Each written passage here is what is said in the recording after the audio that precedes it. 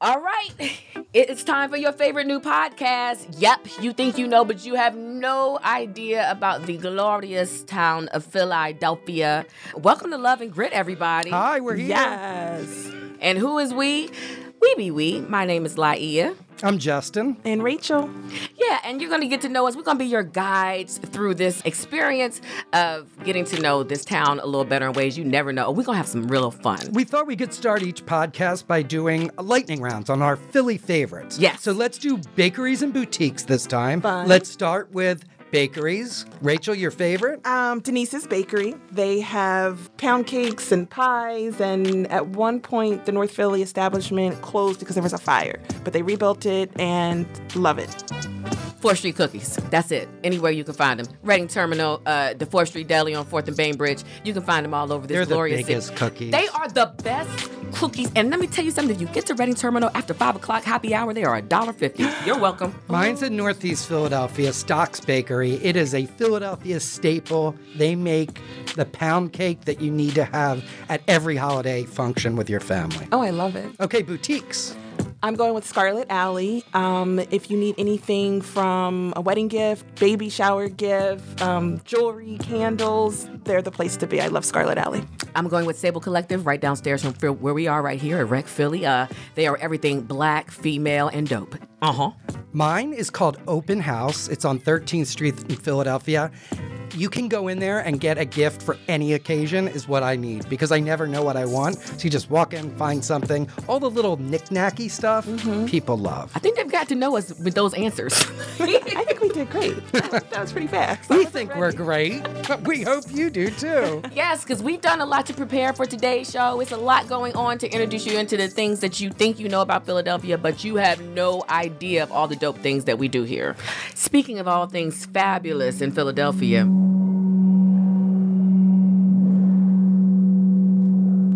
I'm already calm.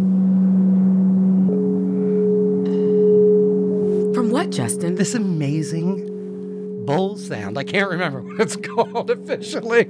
So wait, let's break it down to the people because right now you're hearing a sound, but you don't know this is the most calming sound that you've probably heard in a very long time. Correct? Coming from the sounds of the Four Seasons at dawn as the sun comes up over the infinity pool. You see, myself, Rachel, and Justin, we're taking on a journey, people, to the Four Seasons. 57 floors above the city. Yes. Picture us all in terry cloth. Is it terry cloth, y'all? Yes. Terry cloth robes. Slippers, and on our best behavior. You told us we had to be good. Because I didn't trust you. I didn't want you to embarrass me, okay? I didn't want you to embarrass me. Did we? No. I think it was this sound. It was so calming. I don't ever chill out, honestly. I just don't. You don't say. You know what? I had enough of the two of you already. A little hyper. I know I am. It just comes naturally. But for some reason, that totally chilled me out. It really it was like taking a drug. That's true. And again, the visual, you guys, you have to imagine us in our robes or whatever, sitting at the pool, and Rashi, The infinity pool.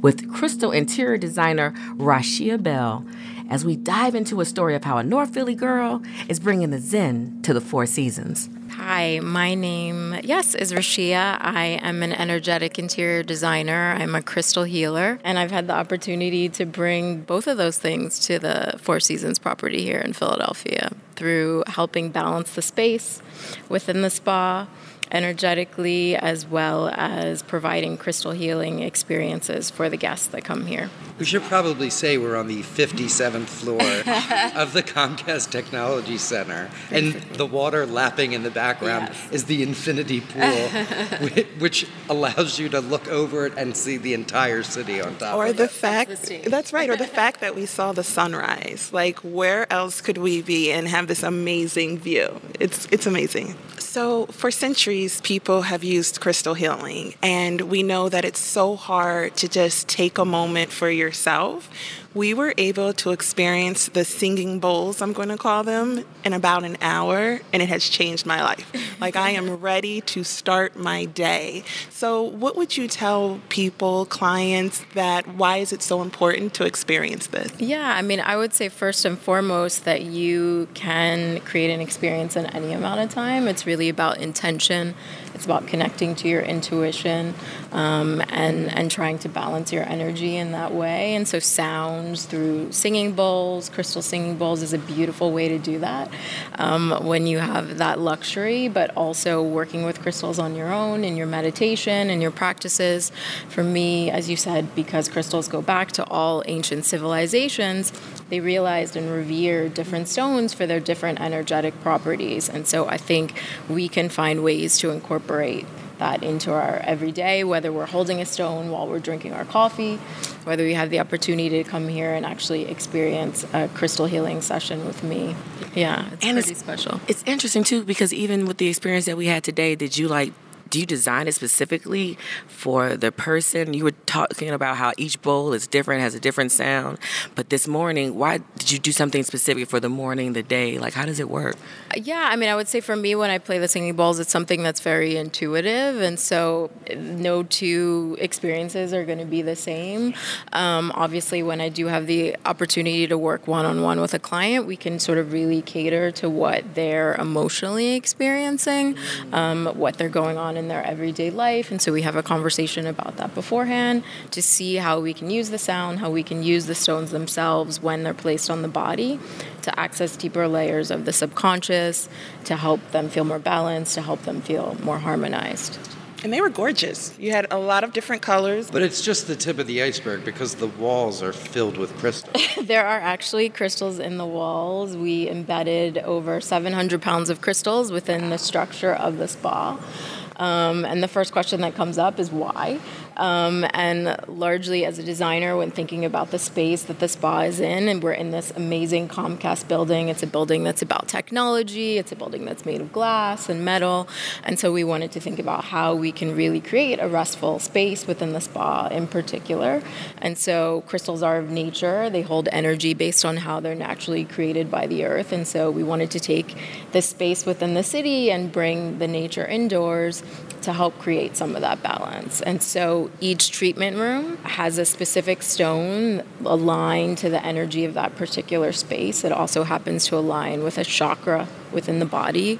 So, Rashia, I have to ask, how does a Philly girl like yourself get into the crystal lifestyle? You know, it's funny. I think a lot of it has been a part of my journey. One of my first jobs was in jewelry, and so I was around stones, just not exactly in this way. But I think for me, it was really sort of merging two passions. Obviously, my jewelry background when I became an interior designer and wanted to sort of think about spaces and how we could actually affect the energy in them. I decided to see if there was a correlation between stone energy and how we could affect how people feel with spaces, sort of similarly to what people are used to with feng shui, if they think of that energetic tenet of design. And so for me, it was about how we can merge aesthetically the elements as well as energetic ones. And so I happen to think crystals are beautiful. Even if you don't understand what they do, they're beautiful to look at. And I think that alone can create an emotional response. It can create a particular experience. And so even if you start there. Everything was so calming. Yeah, I feel calm, and I am not. Well, that's what I was going to say. You know, when we were walking into the Four Seasons, I asked Justin and Laia to be on their best behavior, and I feel as though the crystals and the singing, they made an impact. I was going to ask, I didn't know what was the correct thing to do as you're doing the singing bowl? Should I be meditating? Should I not talk? I didn't know. Yeah, no, it's up to you. It's up to you and how you feel. Sometimes people are lying down. Sometimes people are sitting. Sometimes people are meditating. I think it's, we're in this beautiful environment where, as you said, we had the water sounds as well. And so that was also adding to the sound experience. And so essentially what they're both creating is a vibration within the room. And so it's something that you feel no matter what you're doing. Thank you for this experience. This is beautiful. Thank you, yes. So here we are, early morning, in the Center City Four Seasons, as we watch Justin get what is this, Elizabeth? This is a Nano Gold face mask from Nesco Skincare. Our guests are enjoying it as an enhancement to their treatments. It can be applied either during a massage or a facial. Jay, you look like you're going to a masquerade ball. It really just boosts your collagen levels. It's just going to make Justin's skin appear brighter. pores will be minimized. It's really great for depuffing if you've had a long night. Okay, so Justin, to explain to the fellas, they don't just have treatments for the ladies. You yourself have I had never done a mask before. Right. It makes a difference. And see, you got a gold mask. We should say this. Like, this is the 4 seasons, so they gave us one-of-a-kind masks. Each of us had a different part of our body covered. Rachel had muffs on her. That's right. Like hand muffs. First of all, so it was, it made my hands extremely soft. But then I couldn't fix my hair or brush my hair. So you guys let me walk around you 4 look fine. seasons and my hair was We've been a hot having this mess. fight for a week. She It's looked the truth. fine. It's Listen, the truth. you can't have your hair perfect all the time. Oh, but I can. And you wonder why there's a mirror on the back of my phone. Because you guys aren't good friends and don't tell me brush your hair, Rachel. That's true. I mean, I do. I should have said something. You did. But you know what? I was so calm from the sounding. Yeah. I mean, Yes, it was really relaxing. like chill. So as our mission here on Love and Grit is to keep you in tune with all dope and wonderful things that go on in Philadelphia, Justin and Rachel and myself continue on to this mission, correct? Yes. Correct. This is our mission. We choose it and accept it. So we recently hopped into one of our favorite car services, Hey Lyft, to head to see what is all this hype about a museum that celebrates the colored girl. What does that even mean? And how does one turn a multi-level historic home into a museum? Well, listen as we are welcomed and guided by Colored Girls Museum founder and visionary, Vashti Dubois. One of the things that I say usually upon entry is that this museum celebrates the ordinary, extraordinary colored girl. Yeah. Because Oprah will have a museum, she should. Yeah. Toni Morrison will have a museum, she should. And countless other sisters whose names we know, but the ordinary colored girl who's done so much for so many for so long, she deserves a museum. And it's really important to understand how creating a space to celebrate our ordinary selves is so important. We do once a month Sunday tours, and we do tours of 10 or more by appointment only. The only day we're off for admin is on Monday. And typically we do what we're going to do with you today. Not as fast as we're going to do it with you, but we do a tour of the museum. And this is, you're in the Toni Morrison exhibition. What we've done is we've dedicated every room in the museum to one or two of Toni Morrison's books. You can see that this floor actually belongs to Sula. So we asked artists to submit work that there was some quote that moved them in some way, and that's the artwork that came into the room. So there are a couple of things you're going to see in every room, and if you know the books, you may notice what some of the clues are, and if not, you'll learn in the second part of this exhibition what the clues are in every single room that actually speaks specifically to the books. The dolls where the Right. mom is, the kids are doing each other's hair? Yeah, so this is actually a piece by Nastasia Swift, and it actually came into the museum maybe 2 years ago. We asked her to create for us an iconic Black girlhood moment. Sunday ritual. Right. Yes. And so, Sunday ritual, exactly. getting your hair done. I just think this is priceless, especially the whole sort of composition of the girl's body tells you everything you need to know about what's happening in this It moment. hurts. I'm tender-headed. Exactly. 2 hours later. Exactly. The cotton, you're going to see it throughout the museum because of the history of cotton as it relates to Black folks in this country, right? It is the space where the economy of this country was built on the backs of Black folks. So it feels important to reference it. Also, people, when we talk about enslavement, we don't necessarily also dig into what Black women were doing, right? And one of the Taking things, out those seeds. right, because our hands were smaller, so children and women actually were really important to this work. Oh my goodness, this room is so warm. It might be a doctor's bag. I don't know what this is, but it looks good. I love that the bag caught you. Okay. Yeah, so That good leather. yeah. Well, the bag actually has a pretty charged story. It came into the Colored Girls Museum for our show Urgent Care, where each of these rooms was named after a space that you might find in the hospital. So this room was actually intensive care. And the doctor's bag was submitted because artifacts that are submitted by ordinary colored girls are a really important part of this museum. The first time I was ever called colored, I was at my college and a woman said to me, "Oh, you're new here at the university." I'm like, "How could you know that with the thousands of students?" And she told me there aren't too many colored girls that come here. Oh. Wow. That was the first time in my life I was called colored. That's ill. You kind of young to be called colored. That's ill. That was, but I wear that with pride. Yes. Well, here's the thing, and I will get back to the bag. The way that we use colored here at the Colored Girls Museum, we're really thinking about the action, the way that Black women and girls are literally colored by everybody. Yes. How the world takes is Crayola crayon and just colors us too loud. Decides for us, Colors yes. us too problematic, colors us not in need of protection, just colors us. And how, sometimes we'll take that same crayon and color each other. Yes, we will. So it is colored not because we don't know the history of the word, both here in America and in South Africa, but because we're really calling our attention to what it means to be colored by a world that actually decides for you who you are. And so what I want to say about this bag is that a friend of mine submitted this. Her father was one of the first Black OBGYNs in Oakland, California. This was his doctor's bag. Wow. And his daughter went on to become a physician as well. And so he passed this bag on to his daughter. The daughter was actually killed in a domestic violence event. And this came into the Colored Girls Museum to bring the spirit of the doctors into the space, this father and the daughter, but also to begin to cure, to work on that memory.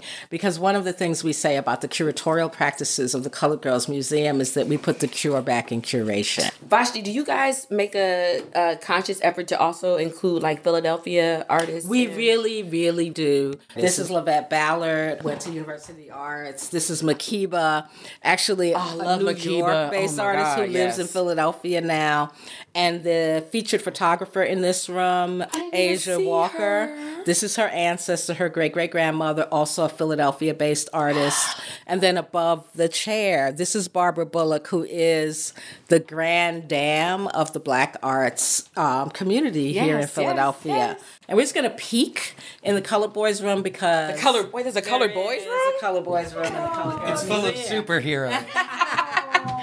Oh my goodness. The story of Colored Boys is integral. And the curator and the performance curator for the Colored Boys Museum are both Black men. This collection is actually Ian Friday, who's the performance curator. He said when I was growing up, we didn't have action heroes. So when they started making Black action heroes, he said, I just decided I was going to collect all of them. Because how important is it to be able to see yourself? So wait, can we describe this, guys? What you don't know is that we are looking at a case full of Black action heroes, which takes a long time to accumulate. It does take a really long time to accumulate. And so what we have here are all of the sisters. Oh my God. These are all I of the didn't even female know these superheroes. existed. Yeah, I thought it was didn't just either. Jean Grey. I didn't either, but these are the girls. There's like a holding it Spider down. Woman. Yes. Spider Woman, Hey, Green Jean. Lantern. Oh, I see. Our Oh, girl. Butterfly Girl was the first Black action hero. I see Zoe Saldana from Guardians of the Galaxy. You're Black today, boo. Well, just so you know, and for folks who are coming to visit us, one of the things that's happening in March is that the museum is beginning to be overtaken by portraits of the ordinary colored girl. So we're working on a series called First Time Ever I Saw Your Face, named after what I consider to be the consummate love song by Roberta Flack. So we ask artists who are proficient in the portraiture medium to identify a girl between the ages of 7 and 21 and to have her sit to have her portrait done. We ask both the girl and the artist to keep a journal of what that experience is like. What is it like to be looked at? Who gets to have their portrait done? True. Who do you have to be to have your portrait Well, you have to done? come to the Colored Right. Girls Museum. Yeah, you got to come to the Colored Girls Museum because the ordinary colored girl is getting her portrait done. Right? Yes. And one of the reasons we do this is because people look at the colored girl all the time, but they don't see her. So, that's what's so really powerful about this is that even the idea of creating a museum for ordinary colored girls, people actually had to think about what that would look like. We are a public ritual for the protection, praise, and grace of the ordinary colored girl. And the ordinary colored girl is at the bottom of most things. So this museum is not in a conversation about whose life is worse. What we understand is that Black and brown girls are at the bottom. And if you want to change the world, you have to start with the least of these. And when you start with the least of these, you raise everybody up. I love the fact that this is dedicated to the history of an original art by Black women and girls. That's huge. And it was a really special place. I mean, there's so many unexpected things in that house, which is like a microcosm of Philadelphia.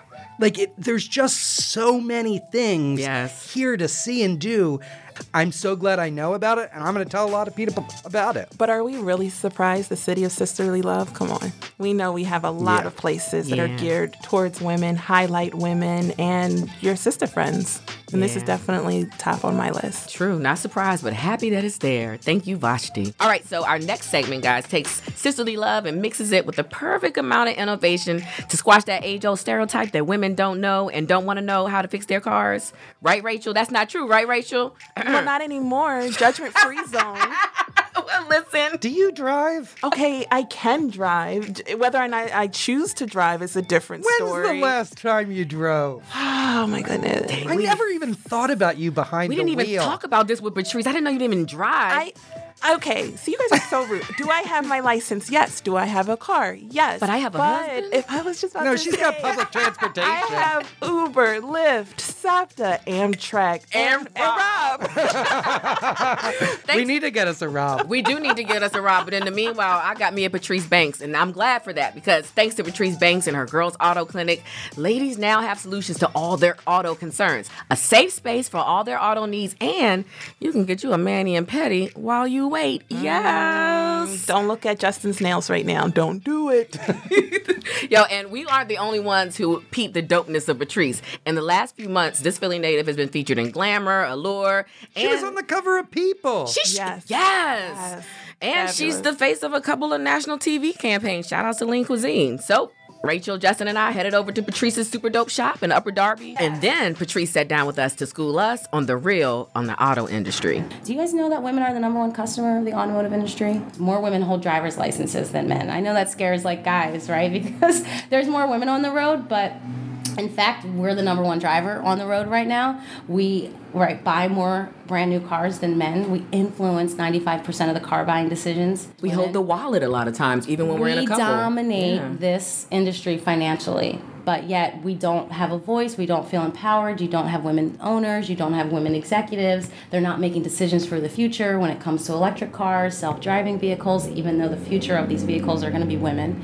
So there's just a lot of problems that we want to help this industry solve by empowering women. The moment I met you, I was like, okay, I've never met a woman like this in my life before. And definitely not a woman with this mindset and this ambition to do this. So I was like, we got to put her on the radio. So I just started getting all this press, and somebody heard me or saw me on CBS or some news, and it was a literary agent, said, I'd like to bring you on my team and help you get a publisher. And we first pitched to Simon & Schuster, and they published right away. They were like, absolutely, we love it. We got a book publisher, and it's crazy because I was not expecting this, but the year my book was released was the same year we opened the shop. Wow. At the time I was writing the book, I found a shop location, I found female mechanics, so this was kind of all happening at once. Do you feel like times are changing for women in this area? Absolutely. I just think everywhere. Yeah. I tell people in 2000 and I think it was 11, I typed in female mechanic into Google. The first thing that popped up was the 10 top stock images of female mechanics. And of course it was like women in bikinis next to cars, right? Wow. Cut off jeans. Right. Oh, wow. I couldn't find a woman mechanic online, but now you go you type in female mechanic, Girls Auto Clinic pops up first. Yes, right. It does. Like we pop up first. You should.